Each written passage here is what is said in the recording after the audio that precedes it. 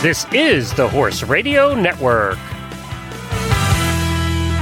What a beautiful day for horses in the morning. You are listening to the #1 horse podcast in the world.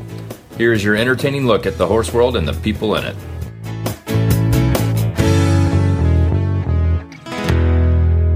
Well, good Friday morning, everybody. I am Glenn the Geek in Ocala, Florida.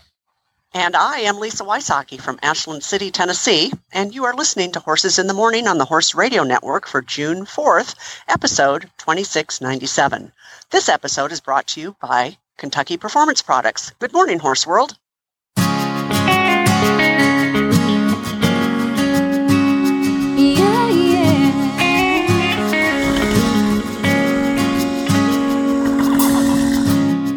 Well, she talks about him, dreams about him, thinks about him all the time. She's got to have him, be lost without him. You can see it in her eyes. What is it? What is it with girls and horses?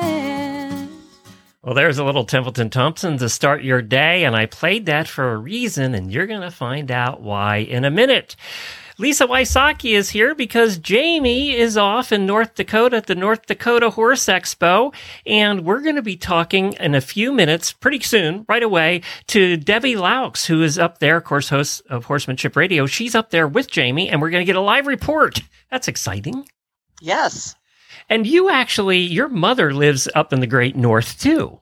Yes, actually, in Minnesota, I'm up there all the time. Actually, I'm flying up there tomorrow to look at a horse that somebody might want to donate to Colby's Army. And so it's very hot throughout that whole area. So I hope everybody drinks a lot of beverages at the horse fair because it's going to be brutal. It was 89 in Ocala yesterday and 101 in North Dakota. Yes, yes, yes. I know. I'm looking at this horse on Sunday. It's supposed to be 100 degrees and like zero cloud cover. So I'm going, oh, great. It's going to be a really short ride. Well, coming up on today's show, we have New York Times bestselling author Elizabeth Letts, and she's coming back on to talk about her new book, The Ride of Her Life. And, of course, Debbie's going to report live from North Dakota, and we're going to announce winners of the almost $500 in HorseLovers.com prizes for the month of May for Really Bad Ads, and we have a new batch of Really Bad Ads for you as well. But we have a lot to do in today's show, so let's get right to the Daily Winnies.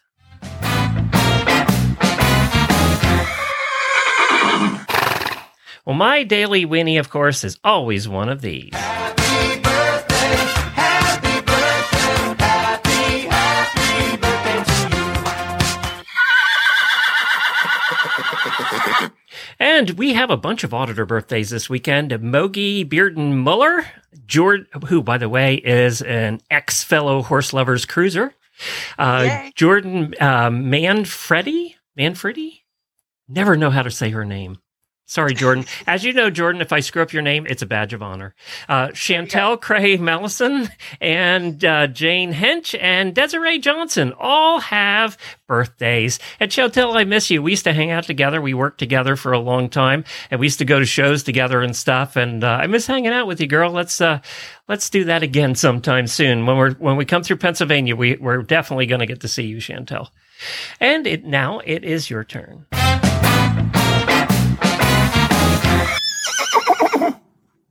So my daily Winnie goes to a woman whose name I can't name on the air, but, at Colby's Army, we have this new pilot program where we're working with formerly homeless individuals who have recently been housed. And we have one young woman who's in her 30s. She was homeless for 10 years due to some huge trauma that happened to her as a teenager and caused some mental illness and lots of other problems. Anyway, a lot of health problems. She was on a liver transplant list as of December. She got housed. She's been coming out to Colby's Army to learn about horses and life skills and ride, and she is off the liver transplant list. She has been sober for 6 months. She is now doing a posting trot. She knows all about horse behavior, and she's just as an amazing transformation. And I think, we just forget how helpful horses can be no matter what we're going through, that horses can help all of our problems. And I just wanted to give a shout out to her. Very good. And I wanted to say, before we get to Debbie, who I think is waiting for us now, I wanted to talk a little bit and make an announcement here. We've been talking about the road show that we're going to be doing for 5 weeks here at the end of July. We're doing the test week next week. So we're going to see some of our listeners over the weekend, and it's very exciting. Tomorrow, our first stop is going to be at Alex's house at her farm in Georgia. And I hear Courtney's coming, and she's an auditor also. So they're our first stop on all of this adventure. And then we're going to be heading up to Southern Pines. We're going to be going to Aiken. Apparently, we're going to a polo match. We're doing carriage rides, and we're going to be bringing all of that to you on Horses in the Morning next week. Oh, I want to come. I know. It sounds like fun. I hope it's fun. It should be fun. We've been packing the RV today and getting ready to roll out tomorrow morning. But on the real trip, the 5-week big one, this is practice for that one. One of the first stops we're going to be making is in Tennessee at Lisa's place at Colby's Army. And we're going to be doing a fundraiser in the form of a concert. And it's a live concert. People that live in that area can come out and watch, right? Yeah, absolutely. Yeah. It's going to be at the Livery Stable, which is an actual livery stable from 100 years ago in Pleasant View, Tennessee. It's about 20 miles northwest of Nashville. Templeton Thompson is going to be there. We're going to have some surprise songwriter guests. And ahead of that, we're going to have a really fun tour of Colby's Army, and we're going to have some prizes. And probably the prizes are maybe just a grade upwards from the box of crap that everybody might be familiar with. and it's just going to be so much fun. It's going to be Lisa's box of crap. Lisa's box of crap, yeah. So we're just going to have so much fun. And if you can't come, Glenn, I think we're going to be broadcasting it, right? Yes, we're going to be broadcasting it, so we know not everybody can get to Nashville. And it's just going to be August 4th, by the way. It's a Wednesday night. And so, and as we said, it's going to be just north of Nashville, and it is August 4th. So we hope that you can make it. We'll be putting more announcements out about it. But if you can't, we're going to be broadcasting it live, so you'll be able to watch from home and join in and have some fun with us. I think it's just going to be a great night. And of course, Templeton and Sam will be there. They're favorites of ours. We've been supporting Templeton, and she's been supporting us since we started this whole thing 12 years ago. So, and of course, I think nobody's played more Templeton songs over the years than we have. And that's her Girls and Horses song. Yeah, that you heard earlier in the show. Well, we're very excited about seeing you, Lisa. We've not been to Colby's Army before. Your therapeutic riding center, so that'll be a first. It's going to be fun. It's going to be fun. So we might get you in the creek, Glenn. So bring your swim shoes. Why am I worried about you? Actually, I am kind of worried. You should be worried. So, and by the way, we need a place to park our camper because we'll be staying with you too. So yes, that's okay. We've got that. We've got 54 acres. Okay, so I want to let you know. All right, let's hear from Kentucky Performance Products, and then we're going to get Debbie on the line live from North Dakota. This Nutrition Minute is brought to you by Kentucky Performance Products, the company that simplifies your search for research-proven nutritional supplements at kppusa.com.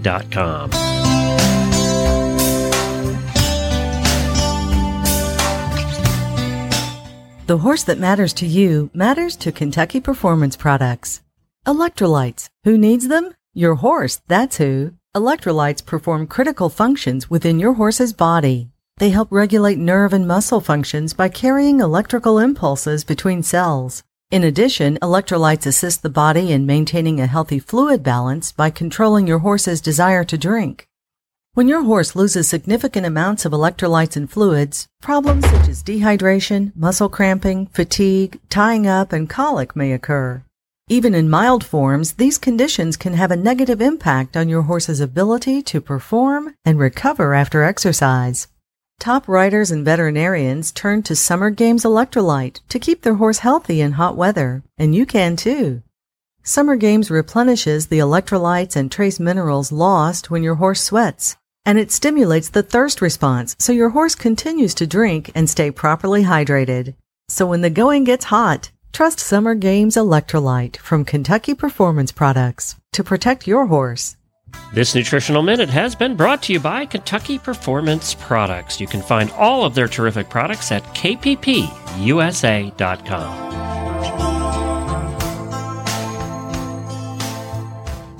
Well, coming to us live from the North Dakota Horse Expo is Debbie Laux. Hi, Debbie. Hi, Glenn. How are you? I'm Good. Glad to have you on. Well, Debbie, of course, is the host of... Be here live. Debbie, of course, is the host of Horsemanship Radio, and she is up there with Jamie. You've all heard Jamie talking about going there to put on some clinics, and Debbie's there to keep an eye on her. Right. What happens in North Dakota stays in North Dakota. I don't know. We've had some early reports, so I don't know if that's exactly true, stop. actually. Don't listen to God.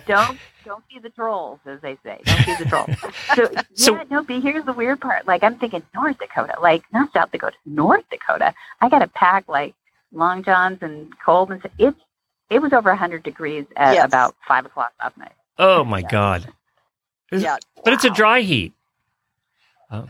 Well, is it Phoenix? It doesn't look like Phoenix. So what's it like there, other than it's very hot? What's the expo like in North Dakota? It's actually pretty cool. It's a really modern building and a beautiful arena and tons of people. I feel like naked going out in public because nobody's wearing masks and I'm wearing a mask. And so that's really nice. All kinds of crowds. And yeah, it's really cool. I think Jamie's going to have a ton of fun. There's 4 demos a day that she's putting on. They're working her little tail off. And we saw the horse. We uploaded the horses last night. Don't look at Facebook. And we got to meet them all. And Jamie put a couple in the round pen this morning, worked them a little bit just to see if they were sound, but they're right off the track. And they look it. And they came in a stock, trailer yesterday and loose. So it's nice to see them going to new homes. That's what they're here for, adoption.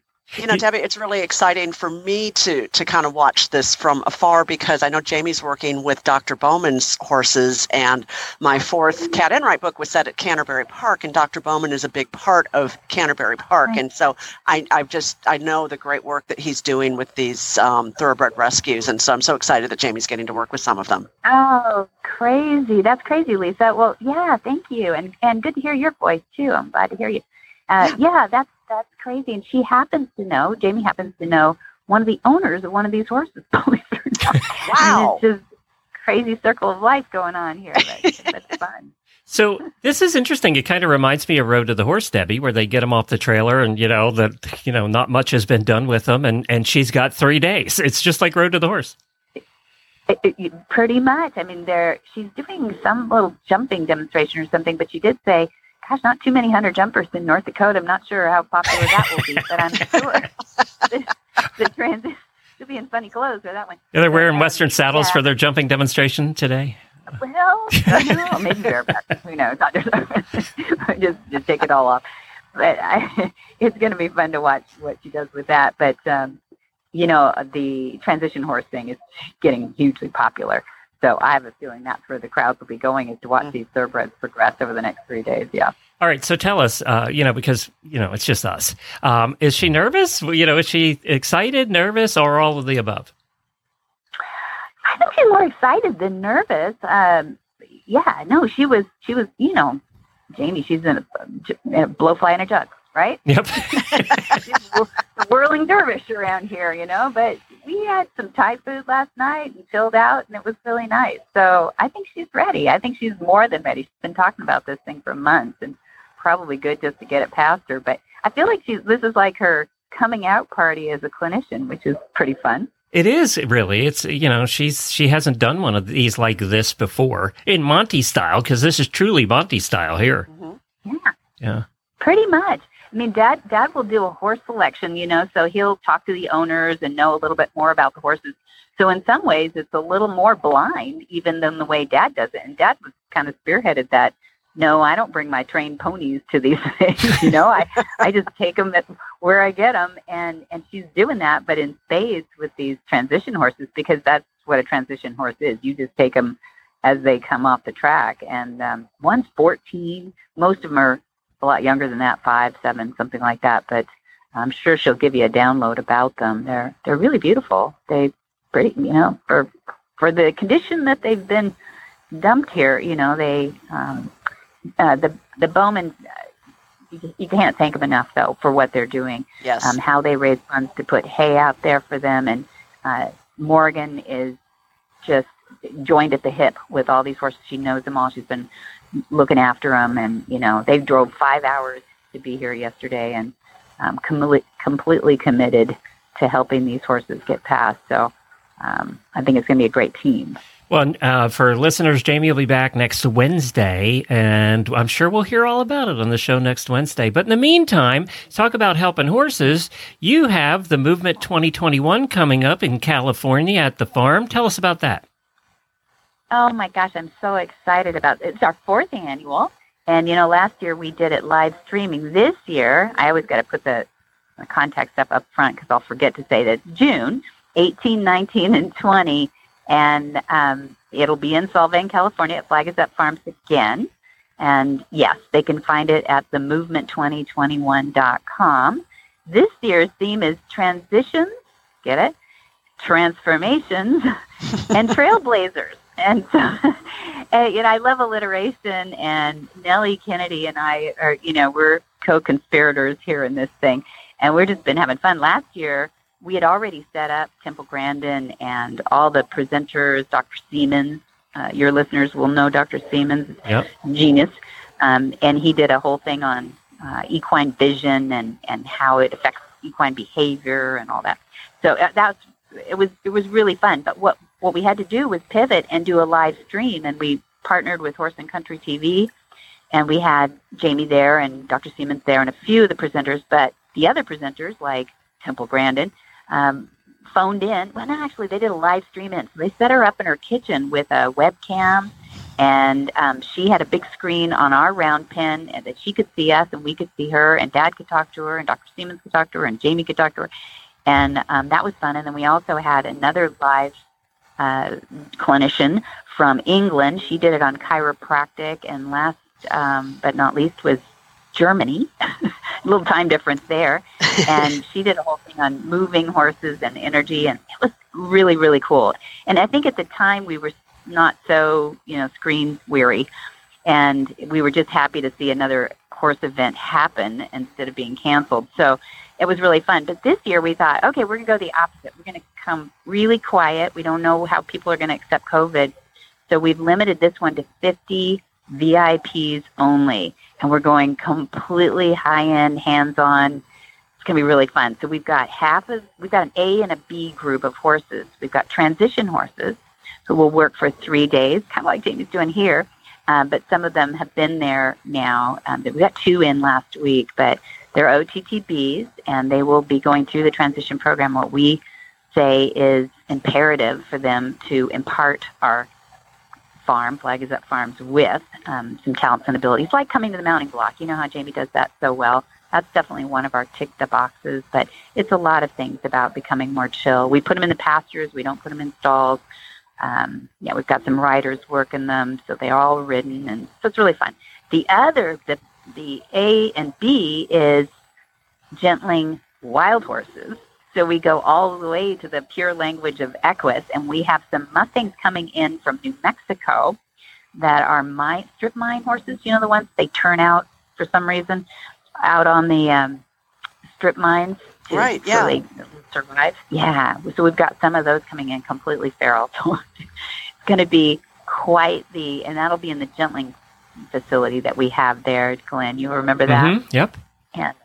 So that was really 2 years ago at the movement. That was sort of the rock star moment when we got to see Coffee and Cream gentled over 3 days, and how they came around so quickly once they found out that humans were not awful people. Sometimes those wildest ones are the most, they come around the quickest because they haven't actually been abused, or nothing really fractious has happened with them and humans. So those are really interesting to watch in the pure language of Equus.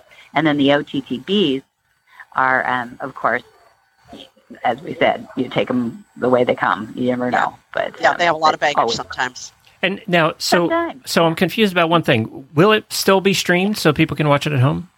No. Sorry, we're cutting off all the streaming. Sorry, no more screens. So, but you know us. we film everything, right? And so we'll have it up on Vimeo. This will be our 4th Vimeo installment. So people can go on our website, MontyRoberts.com, and they can look at the trailers. They can look at Jamie Jennings teaching a Cremello stallion to come to the mounting block. And that's the one that the Queen watched. Did I tell you that? No, I didn't know which one she watched. Yeah, well, I probably watched more than one, but the one that she kept talking about was, you got to teach all my horses. I'm not going to do an English accent. You got to teach all my horses how to come to the mounting block, Monty. I watched Jamie and Debbie and you do that with a stallion, and I loved it so much. So anyway. Now we know what the Queen does in her free time. She watches you guys. Yeah, it was pretty cool. So we'll film it, and we'll have it up there on Vimeo. Hey, speaking of the Queen, you want a little hot news? Oh, yeah. Gossip? Coming out in People magazine. They do the People, I think it's a quarterly on the royals. Mm-hmm. And there might be somebody whose initials are Monty Roberts in it. Yeah. This one that comes out next week in the U.S., I think. Oh, cool. Very cool. Yeah, there's a little tip. I got it. By the way, that website is themovement2021.com. And I want to say something here when Jamie's not here, because, I've been working with her for 10 years. And we kind of have this kind of relationship where we pick on each other a lot. So I'm saying this when she isn't here. I'm very proud of her, by the way. Right. I'm really proud of her. Jamie's not here. No. She's sitting right behind me. Is she? I am really proud of what she's done over the years here, and she's worked hard to get to the point where she is today. So we're all very proud of her. And you tell her, you can tell her I said that, all right? Just, she's going to hold it against me. I mean, I know it's too embarrassing to say to her face. I will never say that to her face. But the alliteration, remember the alliteration? Transitions, transformations, and trailblazers. Well, you want to hear who the trailblazers are? Yeah. Yeah.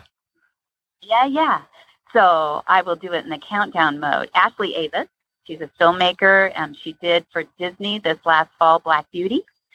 She is a mover and shaker in Hollywood, and she's now working on a documentary about Mustangs. And so she's got, the Black Beauty had Kate Winslet, Mackenzie Foy, and England. She's a powerhouse. And she's coming to talk about the documentary and to watch our Horse the Gentling. And then we've got Jamie Jennings, who is a horse trainer. And she's from Norman, Oklahoma. And what does she know? You got an Oklahoma person there? Jeez. Exactly. Well, she's got 2 podcasts now. And she's the Trainer of the Year, so she's got cred. And she's got Her Majesty Queen Elizabeth II certificate now, too. So she is a trailblazer. And then we've got Marty Irby. You know him. Yep. He's the Executive Director of Animal Wellness Action in Washington. And he is leading the charge to bring the end to the practice of soaring on the walking horses, And he's coming to talk about the PACT, Pass to Act, not pass, but PACT Act. And then there's Dad. He's got Monty Roberts is, going to be there mostly orchestrating the gentling because that's his fun thing. But he and Jamie are going to be doing a long lining demonstration together, which will be kind of fun. So teaching the double line lunging or driving, and then to obstacles. Yeah, we're calling it kind of like, I don't know, loosely I'm piloting. It's like Liberty 2.0. What do you think? I like it. Love it. I like it. Well, Debbie, we have to run, and I know you do too. Thank you for joining us today. Please have a funnel cake for me while you're there. I love funnel cake. I will. Okay, good. Thank you for the excuse. And tell Jamie good luck. Lisa. We're rooting for her, all right? Okay, Jamie, good luck. We're rooting for you. Yeah, there's good. Okay. Bye, Debbie. Guys. Bye-bye. Returning to the show, we have author Elizabeth Lutz, the #1 New York Times bestselling author of The $80 Champion, about Harry DeLayer and Snowman, and one of Glenn's favorite horse books of all time, yes. The Perfect Horse, about the Lippert Honor stallions rescued during World War II. But she has a new book out called The Ride of Her Life, and I absolutely cannot wait to read it. Elizabeth, welcome. Thank you so much. I'm really happy to be here. I have to be honest. Horses in the Morning is my happy place. Yay! Yay! You've been here a lot. We're glad to have you. We love that. We love that. And I am so excited to read your new book because this is a true story, another true story. Tell us about that. It is. This is the third. I'm going to call it the Elizabeth Letts trilogy. And I think, believe it or not, I think this may be my favorite of all of the characters. So this is a story about a woman named Annie Wilkins. She was a farmer in Maine, and she was 63 years old, and her life had just kind of fallen apart. She got very sick and was given 2 to 4 years to live, and she lost her farm. And she had no family. She wasn't married, didn't have any children. Her parents were gone. But she did have a beloved little mutt whose name was Dépêche-toi. It's French for hurry up. Was really good name for her. And what happened to her is they told her, time's up and we'll give you a spot in the charity home. And she was a Maine Yankee, and she didn't think much of charity. So she had another idea. She decided she wanted to see the Pacific Ocean just once before she died. Well, she didn't have bus fare. She'd never been on an airplane. She didn't drive cars, didn't own a car. So she decided she would get a horse and see if she could ride. Got herself a horse named Tarzan. He was an ex-trotter, a Morgan horse, very, very inexpensive, and headed out from Maine in November. Oh, my goodness. And this, I wanted to clarify, too, this is in the 1954, was it? 1954 is when she set out, yes. Wow. I was going to ask about the time frame. Well, what's interesting about that time, I think, is that highways were just becoming a thing. I mean, they were building them like crazy at that point, right? That's right. And so you really hit the nail on the head. What was so fascinating to me about this book is interwoven with the story of Annie and her relationship with her animals and her relationship with herself. We also have this incredibly interesting time in American history where what you're seeing is that shift from a small town and agrarian country that we used to be to a country that was full of cars. And the Interstate Highway Act was passed by Eisenhower in 1956, right about the time that Annie arrived in California. So we're seeing this kind of last moment when we really were another place, and you can see all the changes that are coming on the horizon. Wow, I have so many questions for you. My mind's just spinning. So number one, obviously she didn't die in like 4 or 5 months. She lived to see the Pacific Ocean. Yeah, and I think it's not a spoiler to say that. The story's really about her journey, but it was funny. She was diagnosed. She had tuberculosis, and she had a very, very bad bout of pneumonia. She also apparently had emphysema. She had lung problems, and but of course this is 1954. They didn't know as much about medicine as they do now, and there was something about this ride, and you really feel it. I mean, boy, there is nothing like getting on the back of the horse and going that really can make people feel better. I mean, we certainly all know that. Yes. And so how did you find her? How did you discover her story? I was about, it must have been more than 10 years ago now. I was given a fellowship at the National Sporting Library in Virginia, in Middleburg, which is our country's premier equestrian library. And it was such an opportunity for me. I was researching the $80 champion at the time, but I have all these kids, and, it was the first time I'd ever really been away by myself for a month to have time to myself. I think I read every book in that library. And oddly enough, I found both the Perfect Horse story and this Annie story then when I was writing the $80 champion. Wow. How did you research it? Because everybody around her had to not be here anymore. It was pretty challenging to research, but honestly, the World War II story, The Perfect Horse, was also challenging. That's true. In a different way. It's just long enough ago that the primary people who I talk about in the book are gone. With Annie, I did find people who had met her along her journey. They were children at the time. And so Annie would go from town to town, pretty much relying on the kindness of strangers. And by tracking down old newspaper articles, back in the old days, it was an event when somebody came to town. And also they would mention exactly where she went. So it would say, Annie stopped at the home of Mr. and Mrs. Smith, who lived on 414 Chestnut Street. Yes. And that was enough for me to go on, so I had apple pie and meatloaf. Yeah. Someone who interviewed me yesterday mentioned that she couldn't believe how thematic the pie was. Everywhere she went, she ate pie. So yeah, so that's how I found. So I did end up finding people, and of course it was very memorable to them because she rides into town. She's got her horse. Eventually, she had 2 horses. She had her dog riding along with her. She dressed in men's clothes. And she was a very warm, engaging, funny person. The people who met her uniformly said that they just loved her. I guess she was just a very,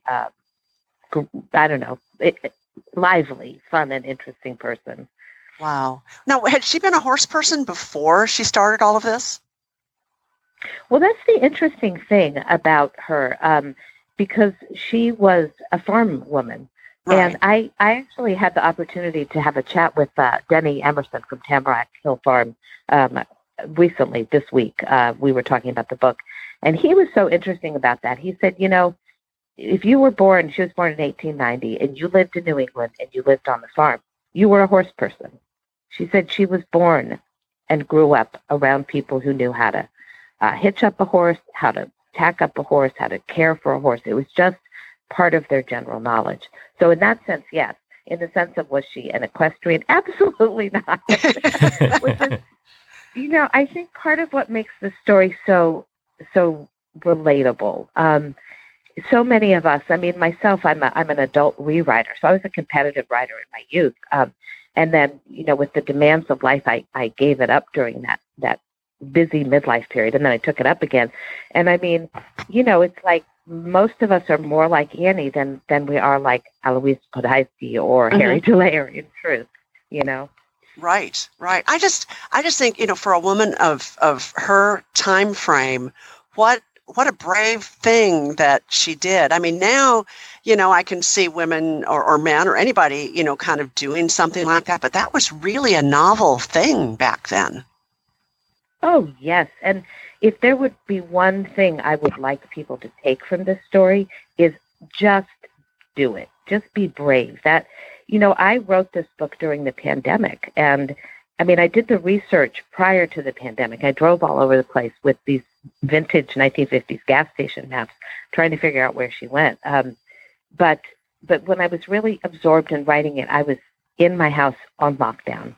And it was very liberating for me personally as a person to think about what she did, because she was absolutely an ordinary person. She was short. She was kind of tubby. She was not especially beautiful. She was working class. She didn't have a lot of money. She'd worked hard her entire life.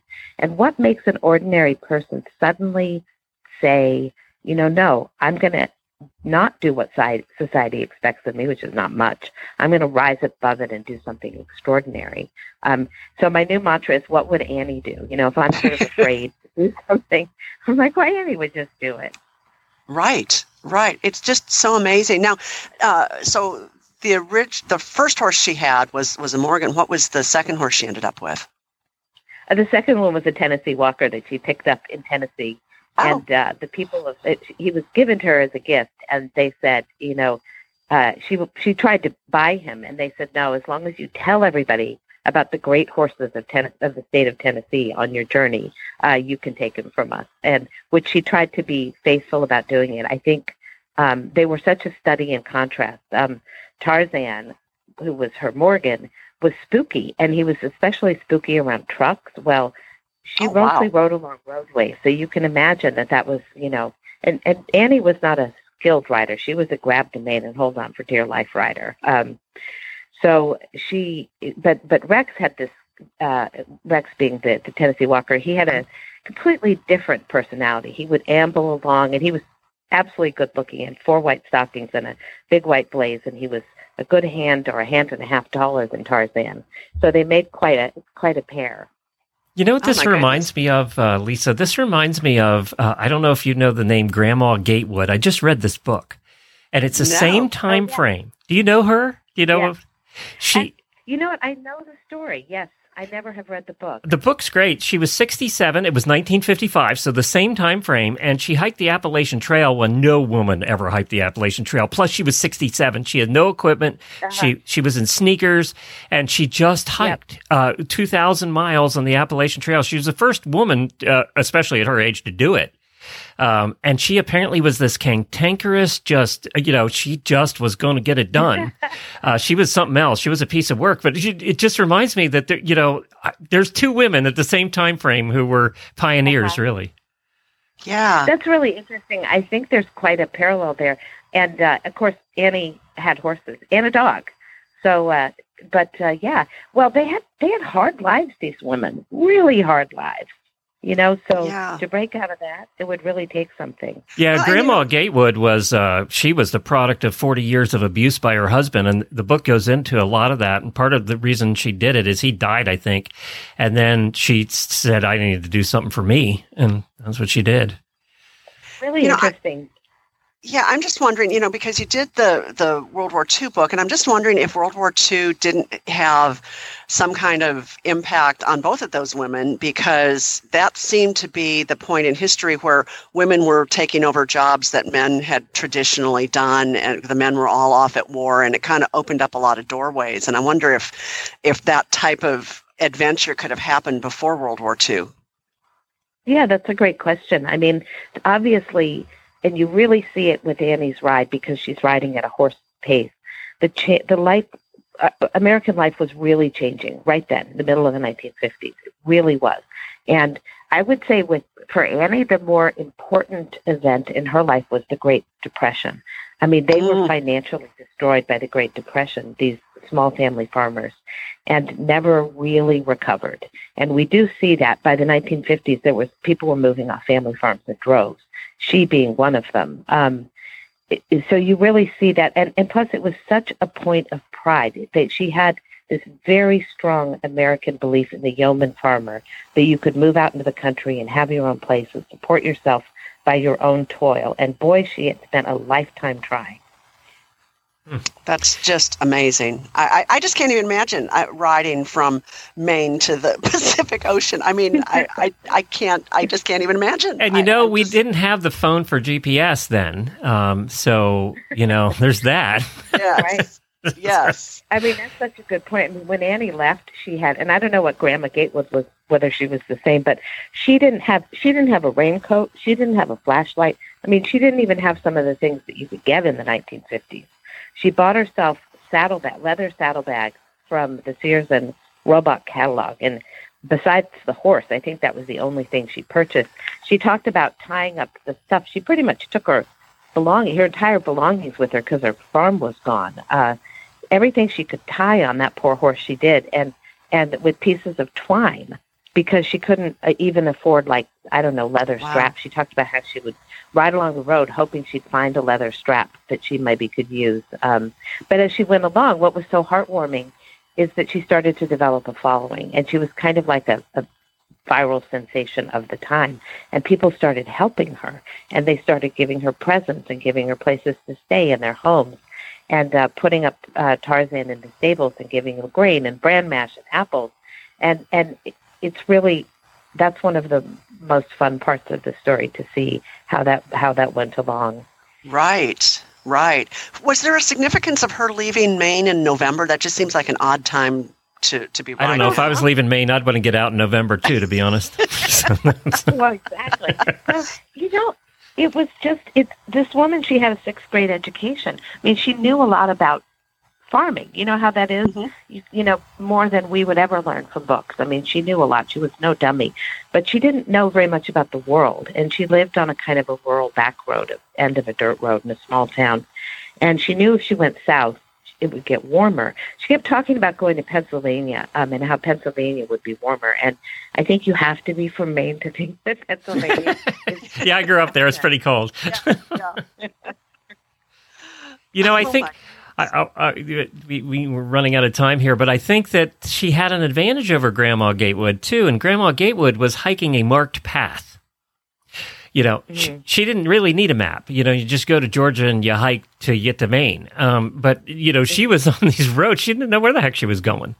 No, I mean, she was going to the next town over. I mean, she would stop somebody and say, hey, do you know where the next town is? And I did wonder about that a lot. Eventually, she did get maps. She would navigate with these gas station maps. But there's a map in the book. There are maps in the book that kind of trace her journey. And then when you get to the end, it shows her entire route. And when you see the entire route, it will just crack you up because the way that she went to California has not the route that anyone who was thinking about where they were going would go. I mean, she kind of meandered all over the place, and eventually came into California from the extreme northeast corner, which is absolutely remote, way up in the mountains. Oh, and yeah. there were bears there and wild horses. So, so that too, there wasn't. But in those days, there was enough people that would say, "Well, I know somebody just down the road. Why don't you ask for, the Brown family when you get there?" And that's kind of how she made her way across. If she went from Maine to Tennessee to Northern California, that's a really long way to get there. She went like 5,000 miles. Wow. So not even 3,000 miles. She didn't. The most direct route would be to follow what is present-day I-80, which wasn't really even finished then. That was the old Lincoln Highway. All right, I got to stop you two authors. Let's let people read the book to get the rest of it. Okay. It's called The Ride of Her Life.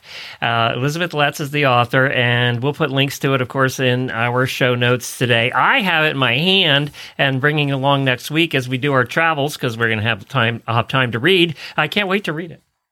Me either. I just ordered it while we've been talking. There you go. Well, thank you guys so much for having me on. It's always the most fun place that I get to go. Oh, I well, really thanks, love Elizabeth. You guys. We appreciate that. Great. Well, keep writing cool books, and we'll have you on. We'll have you on anyway. You come on anytime you want. All right. All right. Sounds good. Than's, Elizabeth. Bye. All right. Take care. All right, have bye-bye. a great trip, Gun. Thanks. Bye. Well, that was fun. It's always fun to have her on. She a lot of authors aren't real good speakers, but she is. She is. Yeah. She is. And the research that she has to have done for that book has to be so in-depth. I was looking at the citations in the back of the book, and the citations are like 20 pages long. Yeah. It's incredible. Imagine. I mean, just the citations alone. First of all, I would never be this organized to have all these citations. But, I mean, every source that she used for this book is listed back here. Yeah, so she did some looking. She did. Well, it just sounds fabulous. So I hope everybody will go get it. Well, the Harness Horse Youth Foundation, which is HHYF, has been in existence since 1976, offering hands-on activities, scholarships, and educational resources to get kids interested in horses and harness racing. Camps are offered to kids with and without horse experience. It gives them the opportunity to learn about horses and racing, and HHYF actually owns a stable of 5 horses that travel. They travel all over, a lot of times, I think this year's on the East Coast, and you can go there to their website, and if you have a child that you think might be interested in learning a little bit about horses and harness racing, and I hear rumor that they actually get to drive a little bit if they're up for it, and they can go to one of these clinics this summer. They didn't have them last year, obviously, but this year they're doing one-day clinics. So go to hhyf.org, check out the schedule. I think they can be any age from I believe it's 10 or 12 on up to 16 or 17 years old. It has all that information on the website. But, a lot of the people that went through these classes with the foundation are now lawyers and politicians and musicians and firefighters and yoga instructors and all kinds of things. So go check it out today. If you have a child or grandchild that might be interested, hhyf.org, and see if they're coming to a place near you. And now it's time for Dogs in the Morning.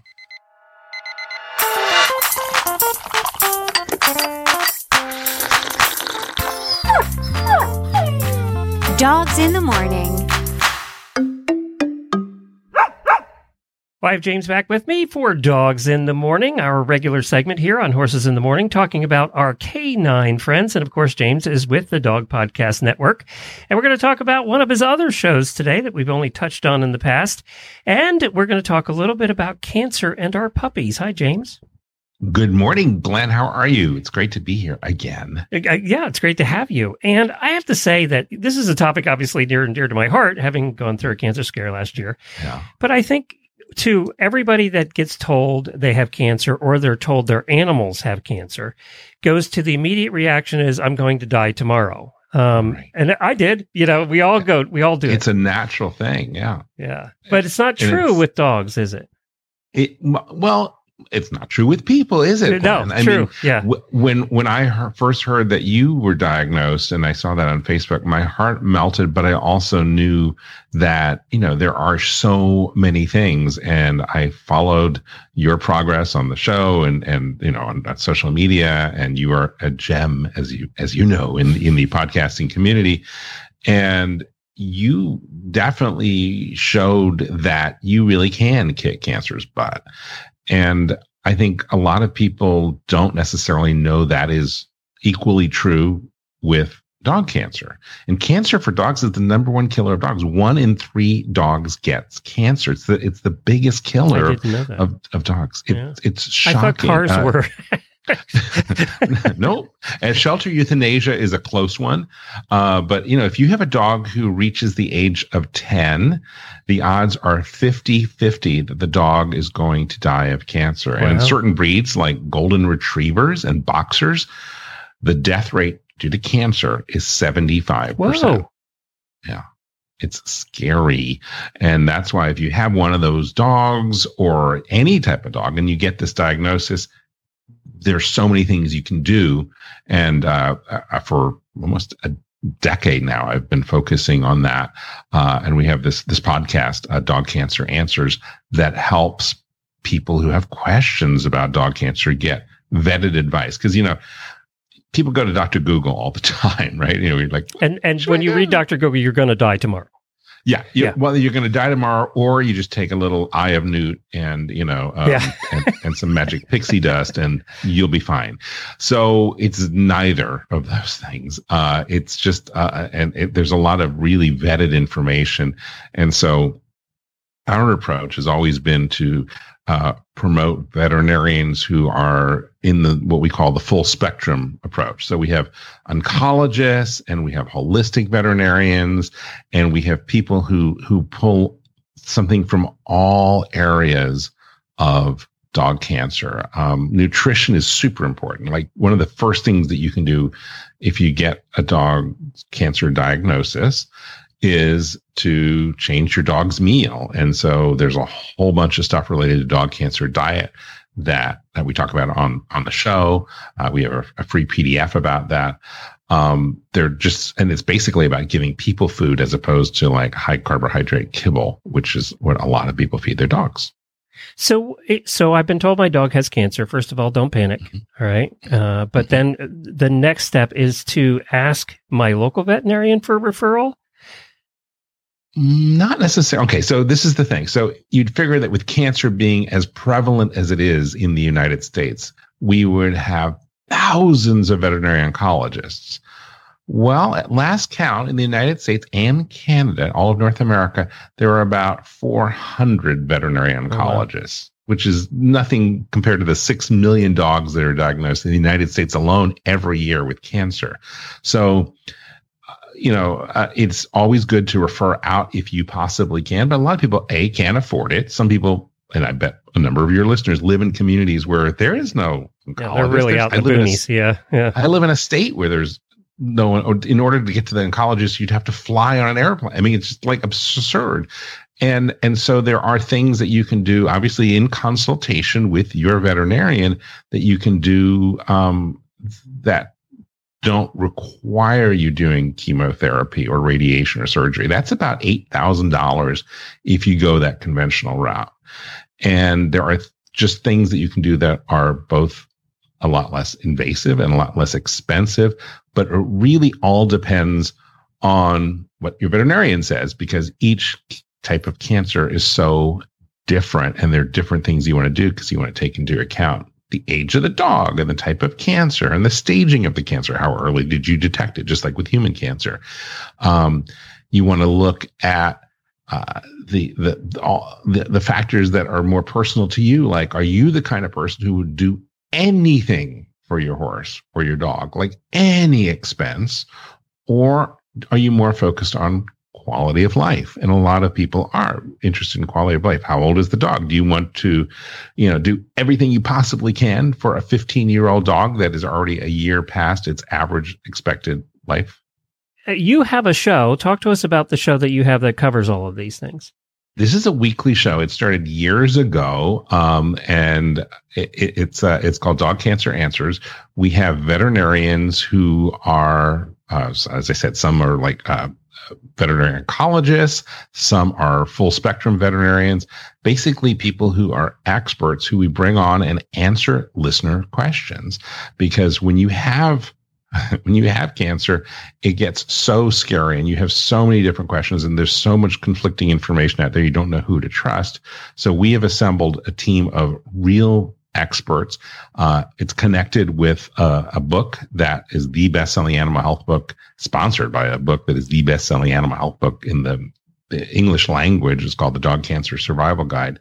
And it really is about giving people answers to help them make sure that their dog can have the best quality of life and perhaps even beat cancer. Well, you can find that at dogcanceranswers.com. So if you're in a situation where you're dealing with this or you've just been told, this is the first place you want to go. And I see the back catalogs here. I mean, you can go take a look and you can find it on any podcast player. Again, it's called Dog Cancer Answers. Thank you so much for joining us today. I know this isn't the, happy topic for Friday, but it's an important topic. We at Dog Podcast Network, we try to cover all sorts of things. And normally, Glenn, you and I talk about the fun stuff that appears on Dog Edition, but this show is really one of our most listened to shows because it's one of those shows that I hate to say it, like I hate to have that you're listening to the show, but if you're listening to the show, there's a reason. You need to be listening to the show. Dog Cancer Answers is about. Yeah. Well, and I also encourage everybody, it's colon awareness time, so definitely go out and get checked. Now they're saying if you're over 45 years old yourself, you should go have a colonoscopy or do the mail-in one, either one. I like the mail-in one much better. Yeah, me too. But I hope you do it and make sure that you're safe, and if something's going on with you personally, you catch it early. But in the meantime, if you're worried about your puppy, then go to dogcanceranswers.com. If you ain't met one by now, you're bound to sooner or later. He says one thing and he means another, but hey, he can't help it. He's a horse trader. Horse trading. Well, it's a laissez-faire. Let the buyer beware. Horse trading. They tell a low-down lie with a sincere stare. Horse trading. Well, if they're talking in circles and the deal ain't square, he's a master in the fine art of persuading. Horse trading. That's right. It is time for Really Bad Ads, that time of the week when listeners submit ads, and we just have a little bit of fun with them. They usually find them on Craigslist or Facebook or someplace like that. And we always give away prizes, and the prizes are provided by horselovers.com. Go there for all of your horse shopping needs. I actually saw my wife shopping for riding breeches. She's been on a riding breeches kick here lately. I don't blame her. I mean, she's had the same pairs of riding breeches for 10 years. She's one of those, It's time. Yeah. It's time. I think there's horsewomen that keep the riding breeches they like for 10 years and don't buy new ones. And then there's horsewomen that love buying new ones every year. Yes. I think you're probably the 10-year type. I am. Yeah. Or longer. I think I've had some for longer. You get your favorite ones, right? I do. Yeah. Until they have holes in them. Well, a few, but So go to horselovers.com, get your breeches today, get all the other products. They have like 160,000 products. They're one of the largest online stores and great prices. And they provide these products every month. And the first product, tell everybody about the first product. And we're actually going to give them away today. So I'm going to get the spreadsheet up and I'm going to look at the winning numbers that I had auditors pull while you're telling them about the first product. So the first prize is the Rambo Natura Summer Sheet, and it offers superior protection from coat fading UV rays and insects. Boy, I could use one of those for all of our horses, Use one for me. It's made with an outer fabric to provide excellent breathability and coverage from the sun, and the cut makes it particularly suitable for broader horses as it offers the ultimate in shoulder freedom and movement due to the patented split technology. Okay, there we go. There's a little blooper for you. And that's $160 value. So that's very cool. Yeah. So what I did is I posted in the auditor room this morning that I need somebody to pick 3 numbers. And the first person to pick 3 numbers would be the numbers I would use. And Angelina was the one that picked 3 numbers. So I'm going to get Angelina. I'm looking at the spreadsheet here, and she picked number 16 as the first one. So the winner of the Rambo Summer Sheet is Brooklyn Moore. Brooklyn, congratulations. You won. You'll be getting contacted by horse lovers, and they'll have you pick out your size and stuff. So look for that. Congratulations, Brooklyn. I think she submits a lot. The second prize is a $150 gift certificate for Gatsby nylon products you choose, from halters, grooming totes, trailer ties, and so much more. And any of the Gatsby nylon products on horselovers.com, you just go pick $150 worth, and you get to win them. And that's a terrific prize because you get exactly what you want. And the second number on the list was 130. So looking at that is Rebecca John. Yes, that's right, Rebecca John. That is correct. So I think she's an auditor too. So congratulations, Rebecca. You're a winner of a $150 gift certificate. And what was the third one? So the third one is the Abrazo Hug Fly Sheet, and it's a lightweight fly sheet, and it's got the hug closure system, the bias surcingles, removable leg straps, and a tail flap. And the design allows your horse to eat grass and graze without the blanket binding, and it minimizes shoulder rubs, wither pressure, and all of those other things that are caused by traditionally styled blankets. And this is this was a $80 value, I believe. And I'm going to look here at number 100 was the third number. And we have Alicia Skye was the winner of that. So congratulations, Alicia. I'm sure you can use that. So as I said, horselovers.com is the place that provides all these. So please support our sponsors. We appreciate that. And they will be in touch with you in the next week or two about your prizes and get them out to you.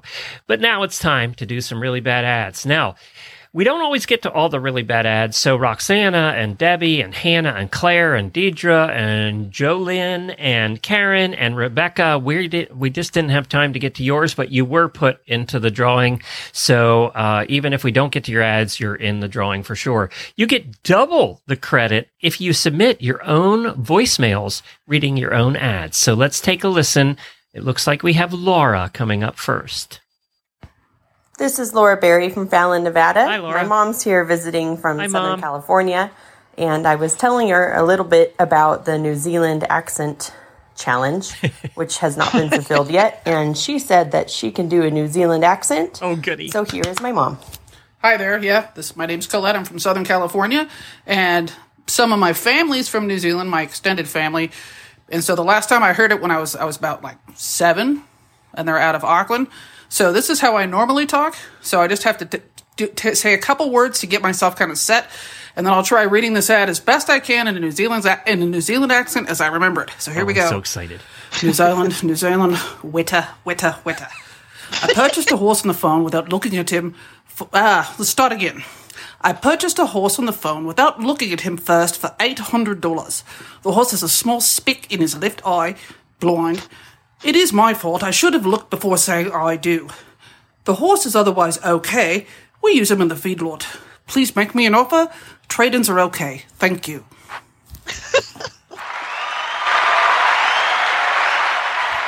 Very well done. Wow. She should get like quadruple points for the accent. Yes. We've been waiting for somebody to do the Australia-New Zealand accent for a very long time. So thank you, Mom. Great. Yeah, Mom came through. So our next one, Glenn, I think is from Anna Albinson. And this is, the ad says, Missouri horse. What is the cheapest non-gated 14 3-hands-high mares near Orrin, Missouri? I'm hoping for an, Apulsa, Apolssa,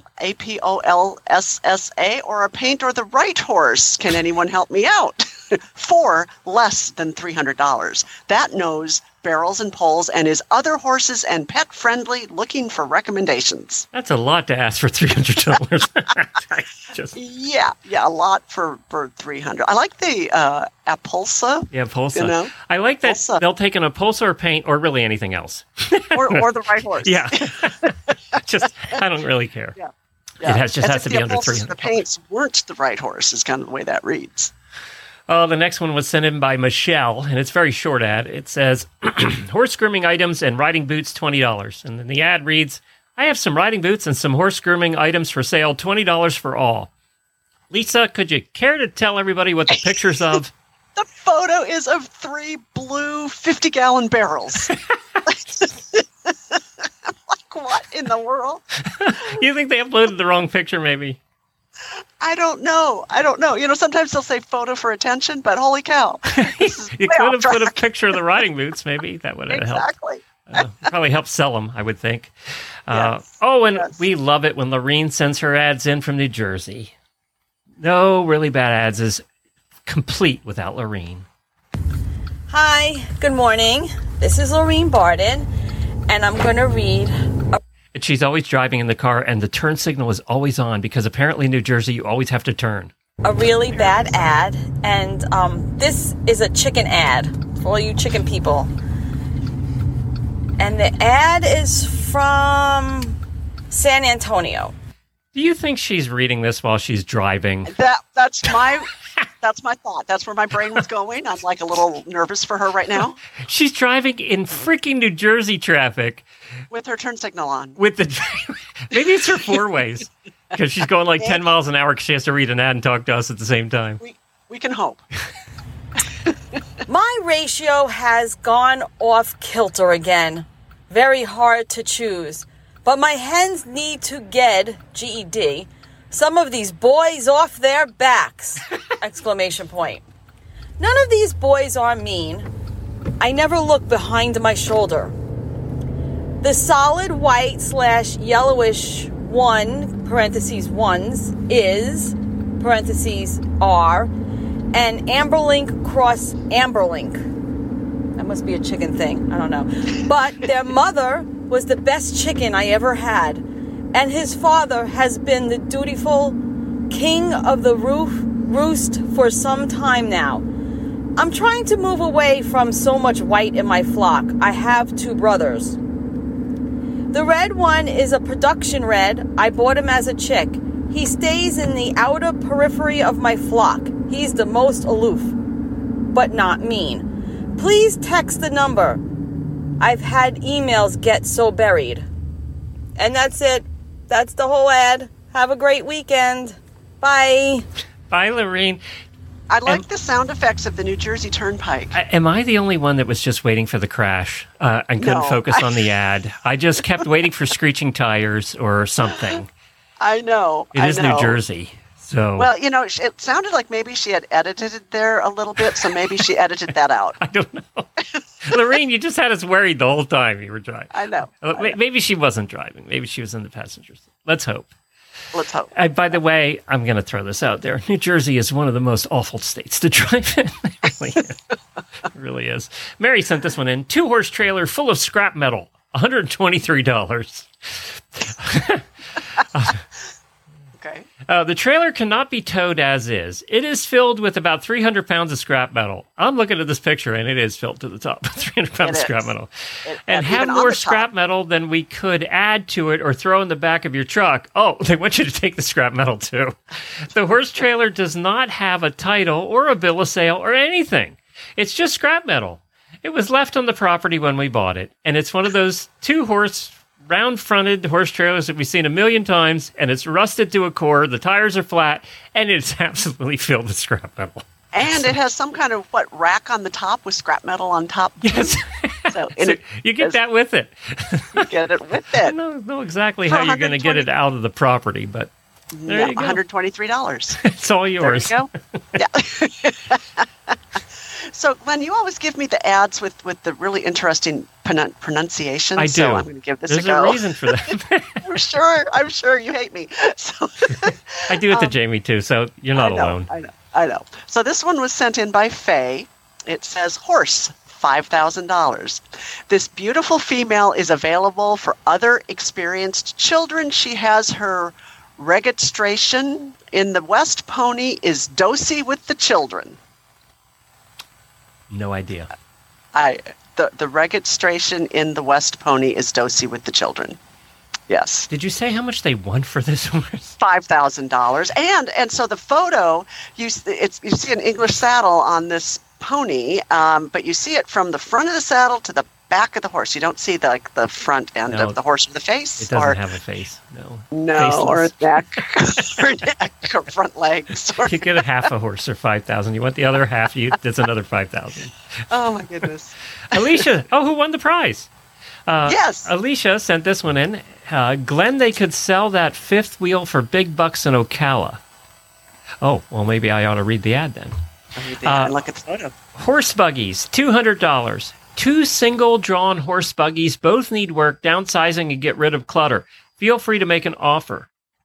These are not horse buggies. They're remnants of horse buggies. They're remnants of horse buggies. They're just scrap. One looks like it could have been like a hay wagon at one point.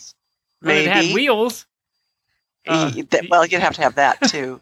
The other one's a pony wagon that is filled with the scrap metal that the other person didn't have room for. Exactly. And there's all kinds of, it looks like trash and boards and things that you could load up and take with you, too. This is one of those farms you drive by and you just stare at it because it's so full of trash. American Pickers. This is the farm they go to. This is American Pickers, yes. Yep. Yes. They would have to work to have this much trash around these places. Okay, so Sarah sent this next one in. Australian riding pony, $1,500, negotiable. Oh, she's from Australia too, Sarah. She is. Look at the email address. Yeah. So this is a real Australian riding pony. You have to do it with the accent, No. So truly, you do not want me to hear me do accents. So you don't even do South very well, and you live in Tennessee. I don't, and I don't even do Minnesotan all that well either. So when I'm from there, so yeah. So Tani is an 18-year-old Australian riding pony and hasn't had heaps of work due to a very hectic life schedule. Don't let his age get you. He has more than plenty of life and energy, and he has a lot of energy. Tani, spelled differently than from the first time mentioned, stands at roughly 12.2 hands high and has a few quirks with him. He don't like to be wormed, so we use worm pellets, and is not a fan of getting the float. He gets along well with other horses. He is very energetic and can go all day, so would suit a teenager that has done a lot of riding, or a short adult would make a great games pony as he loves to move. He is not registered. That lapsed a long time ago. Happy to answer any question as I can. One sentence. Okay, I have a pony that's about that size. And anytime you read that he likes to go and you need an experienced teenager, that means he bolts. This is the boltingest Australian riding pony ever. Because they mentioned that about 5 times. About 5 times, yes. Who also doesn't like to be wormed and doesn't like to have his teeth floated, and nobody has worked with him in years or 3 decades. How much? $1,500. I think the negotiable price is about $100. That's my There you guess. go. Yeah. There you go. And there's no photo either. Yeah. So I have one of those ponies. He used to be. Now he's not. Now he's better. No. Amy sent this one in, and I don't know where this is. Casually looking for our second Morgan to add to our family. Forever home. We are the type of horse owners that go above and beyond. Horses always come first. Must be safe, sane, and well broke. Beginner safe. Fit, healthy, and sound. All in capital letters. No cresty neck metabolic Morgans need apply. I thought that's all there was, actually, of the Morgans. Most Morgans I've ever seen are big necks. Taller the better. Morgans, you always can say one thing about Morgans. They're easy keepers. Taller the better, mare or gelding. Older horses welcome. Nothing under 8. Forrest and I would like to be able to bring friends and family along with us when we ride. Who's Forrest? I think, is Forrest her other Morgan? Because she said she's looking for her second one. Oh, gotcha. Okay. I thought maybe her husband's name was I don't Forrest. know. It could be. It could be her dog. I don't know. Please reach out if you know of one. We are in no hurry. Having a Harris Grunden Morgan personal ranch horse, I am going to be picky. Please be respectful and don't inquire and snatch potential horses from my post. Thank you. Go stealing her Morgan horses. What I think is also very interesting about this is just about every sentence ends with an exclamation point. Yes, and she's picky. And Harris Grunden Morgan. Now, she didn't say, at least I was really expecting the last sentence to say, and I'm willing to spend up to $300. Yes, exactly. I was expecting that. She forgot to put that part in there. Yes. Good ads today, people. Good ads. Thanks for sending them in. We really appreciate it. Well read there, Lisa, and well read to Lorene and also to Laura and Laura's mom. Thank you. Colette, I think her name was. Yes. So, and Colette, your New Zealand was spot on. Although I think we're probably going to hear from some of our New Zealand listeners who are arguing that point. I don't know. If you would like to get in touch with us, you can go to our website, horsesinthemorning.com. If you'd like to listen to all the past episodes, you can do it there. Lisa has a whole bunch of books you can read. Where can you find those? Yeah, LisaWysocki.com, and Wysocki is WYSOCKY. She has this new spiffy website. It's very easy to find stuff. And if you have never listened to Lisa or read Lisa's books, you need to, because Horses in the Morning and Jamie and I are in the books. Yes, all except the first one. And actually, Jamie has a significant role in the most recent one, the RAIN equation, REIN, the RAIN equation. And Jamie could possibly be a murderer. Yes, she could. And if you could read that book without having read the others too. You could. Yeah, that's a standalone. Yeah, that could be a standalone book, I think. Yes, you could. Yeah. Matter of fact, all of them are kind of that way. I mean, it would help to know the story, but you could read them without doing that. Yes. But so if you want to get right to Jamie being a murderer, go to book 4. That's actually book 5. Oh, book 5. Yeah, the RAIN equation. The main equation was set at Canterbury racetrack, and that's book 4. So but you guys were there. I can't keep up. you guys were there. You were in the book. So I forgot about that. I forgot we were there. Yeah. Fiction, fantasy, fact. Yeah, we've been doing this a long time. I can't tell what's real or not anymore. All right. So Monday, everybody, we will be coming to you live from Aiken Saddlery in Aiken, South Carolina. What's fascinating about that is the woman who runs it, who I met online, actually, and we've been friends for a little while now, her name is Amy Hebert. My last name is Hebert, and I have 2 relatives named Amy Hebert. So, no way. Yes. Wait. So, any relation to this? No, we don't think so. We're not sure. There's not a lot of Heberts in the country, and most of us were Canucks at one time. And actually, my dad did a lot of work on our ancestry, and we were related to the first registered Canadian citizen was last name of a Hebert, and apparently we descended from that Hebert. Seriously, you have to do like a DNA thing or something. That's just too coincidental. Yeah, and they're all French, Canadian, Canucks. So my mom spoke fluent French with my grandparents, and I could always tell when they were talking about us because, they're kind of looking over at you saying all these French words. I still don't. I took French in high school. I still don't know any French. I flunked out of French so bad. I was terrible. Your grandparents would have been horrified. I wanted to understand what they were saying, which is why I took it. What I didn't know is French is damn hard to learn.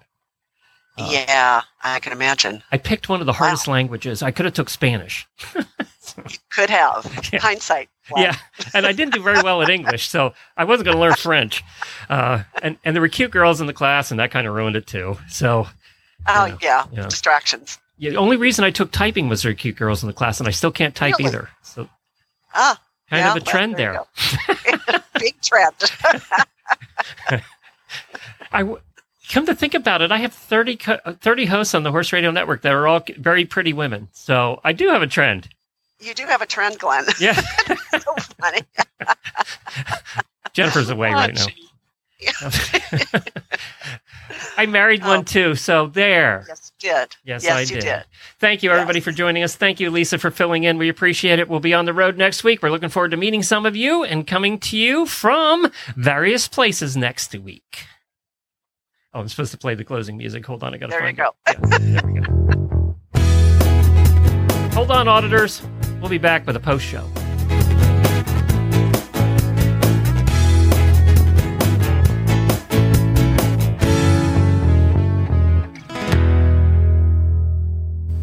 Okay, auditors, you made it to the post show. Remember, this can get a little, shitty. So it's not safe for work or the kiddos. Y'all have fun now.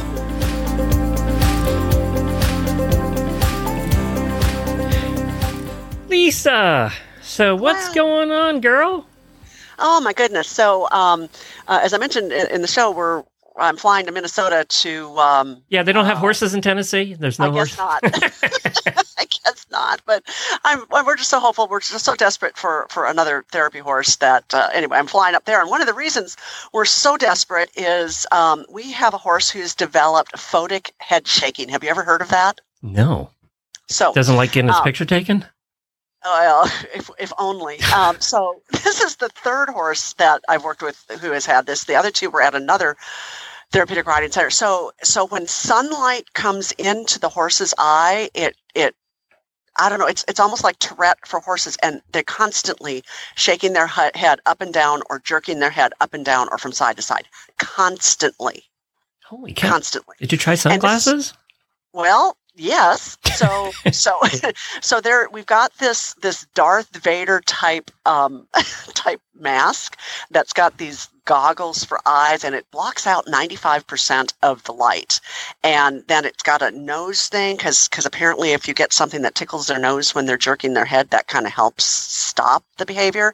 And then he's on some antihistamine called cyproheptadine that he's got to take twice a day. And you know, Glenn, it helps. And I feel so sorry for the horse because it's got to be so annoying. And is it painful? Do we know if it's painful? You know, some vets say yes and some say no. So I don't know. What's your horse say? Have you talked to him about it? I have, actually. Yeah. You know, I have talked to him about it, and he doesn't seem to be bothered by it much. I'm not sure, you know, what he really thinks about it, but he doesn't seem to mind the antihistamine. You know, you shoot it in his mouth, you know, twice a day. Apparently, he likes the taste. But you know, unfortunately, this is weird. There's no cause. There's no known cause. There's no known cure. So it's not cataracts, or you know, I don't know. So some places, you know, some of the research that I've done say that there seem to be a predominance of geldings and a predominance of horses who have thoroughbred ancestry. This horse is 3/4 thoroughbred, and he's a gelding. The other two that I worked with, they were appendix quarter horses, so I don't know if there's anything to that. But I don't know. You know, it's like we can't even have volunteers groom the horse because he's flunging his head all over the place and whopping everybody in the head. And he's just the nicest, sweetest horse. And it's a really rare thing. So they haven't done a lot of research on it. It's really frustrating. Huh. That is frustrating. Does it happen when they're younger or older, or it doesn't matter? So the average age is 9. Of horses who develop this. And so this horse is 17, but the average age is 9. And, you know, now that I'm knowing a little bit more about it, I can see this coming on even as far as last fall. So one of the signs that they might be developing this is the horse is trying to put their head into another horse's butt. And this horse was doing this as like back toward Thanksgiving. He was walking around the paddock with his horse up another horse's butt.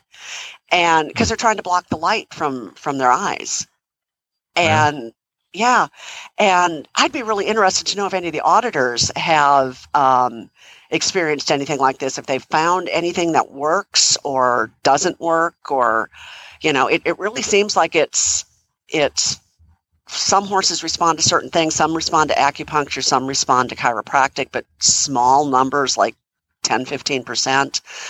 Some respond to like a nerve block, but some say that the nerve block doesn't last very long and it can be, you know, kind of expensive and, you know, not always good success. So I don't know. In the meantime, this horse is on a kind of an extended vacation. And I'm going out there at night just to love on him because, you know, he doesn't have symptoms at night. Well, you got to kind of be careful not to get whacked in the head too, right? Well, yeah. I mean, it can be really dangerous because, you know, mostly this particular horse will kind of go up and down with his head, but sometimes he jerks side to side. And I mean, this is a 1,500-pound draft cross, so you know, I mean, if you get whopped in the head, you're on the ground. And we've all been whomped in the head, Exactly. And so I don't know, Glenn. I mean, I'd just be so interested in hearing from any of the other auditors to see if they've got anything. And what's it called again? Photic head shaking. Now, to complicate things, there's another similar thing called idiopathic head shaking, which means idiopathic is unknown, so unknown cause of head shaking. And idiopathic head shaking isn't necessarily caused by light. It's caused by something else. And those horses seem to have symptoms like 24 hours a day. Now, some of the head shaking horses, some of it's seasonal. Some veterinarians seem to think that there's some kind of an allergic rhinitis allergy component to it, which is why he's getting antihistamines, and it does help some. But it's the weirdest thing. And I just know that there's all kinds of weird things horses can get, but this is really one of the most odd things I've ever encountered. That is weird. Horses find more ways to just be sick and hurt. Sick and hurt. And they're so fragile. When you come down to it, it's always something. It's always something. Of course, humans have the same thing, right? I mean, we're always finding ways to be sick and hurt, too. So, well, true, yeah. but I don't know. I think with horses, they're such an integral part of our lives, and you want to make them better. And, sometimes you just can't. You just can't, and it's so frustrating. And but we're hopeful that this particular horse will. He's only been on the medication. I think today is day 4. The vet says 2 to 3 weeks. We should see, wherever we're going to be with this horse. But he was carrying a lot of our heavier riders, so well, I'm glad he's with you though, because I know he's gonna have the best home he can have at this point. Oh, absolutely, yeah. So, we just love him, and I just hope for the best for him, because I just want him to be healthy and happy and all of that.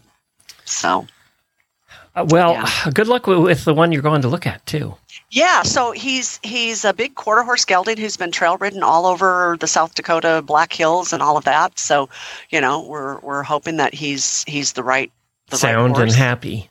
Yeah, he's already we've gotten the vet on him. Oh, good. And we've seen videos and so I'm hopeful. And his name read. His name is Spike.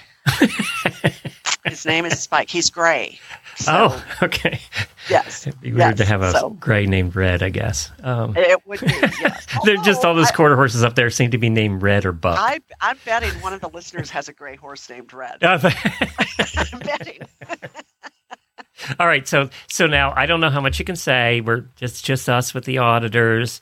We have talked about it in the show before, so it's not like a secret that you were maybe trying to get the books out into a TV show or a movie. Yeah. Is there anything you can say?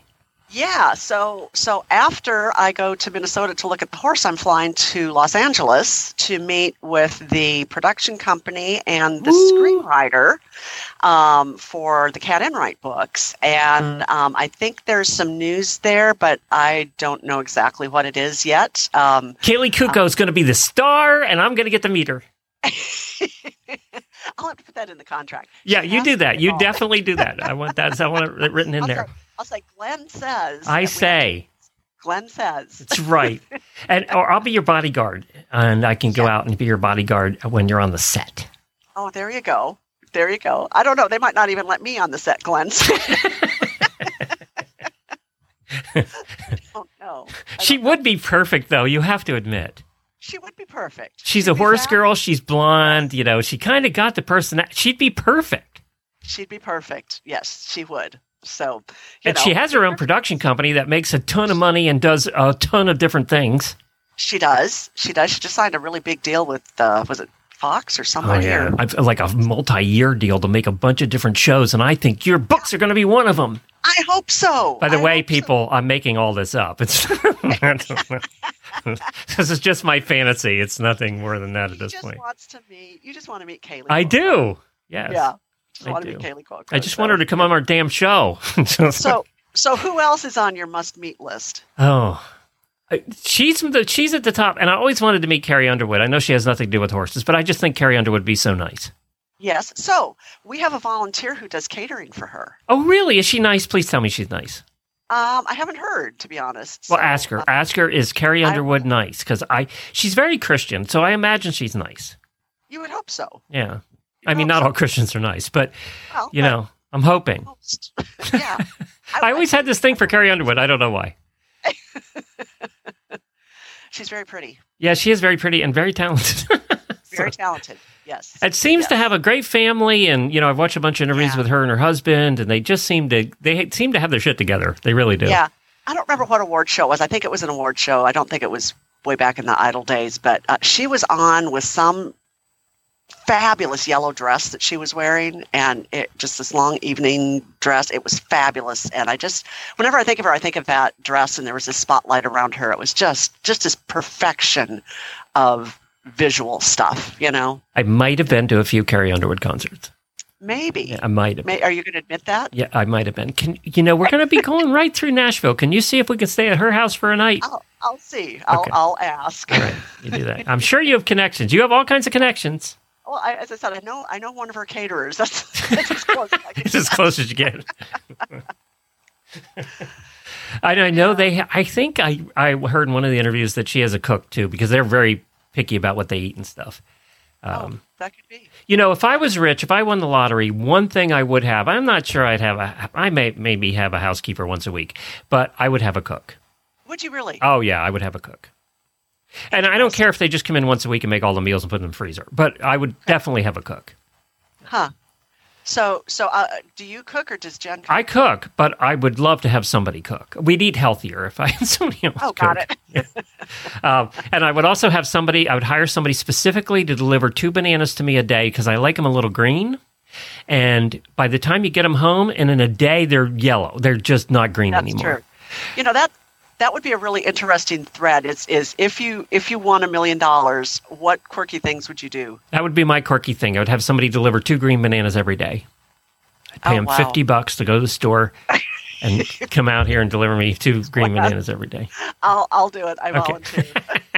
All right, we got to go. Bye, everybody. Hey, everybody, we'll be coming to you Monday from Aiken Saddlery, right inside the Saddlery. Jennifer's so excited to go shopping. So Aiken Saddlery on Monday morning. We'll be recording there, and the show will come out early afternoon. See you then. Bye. Okay, boys and girls, we're done here. Now go ride your horse.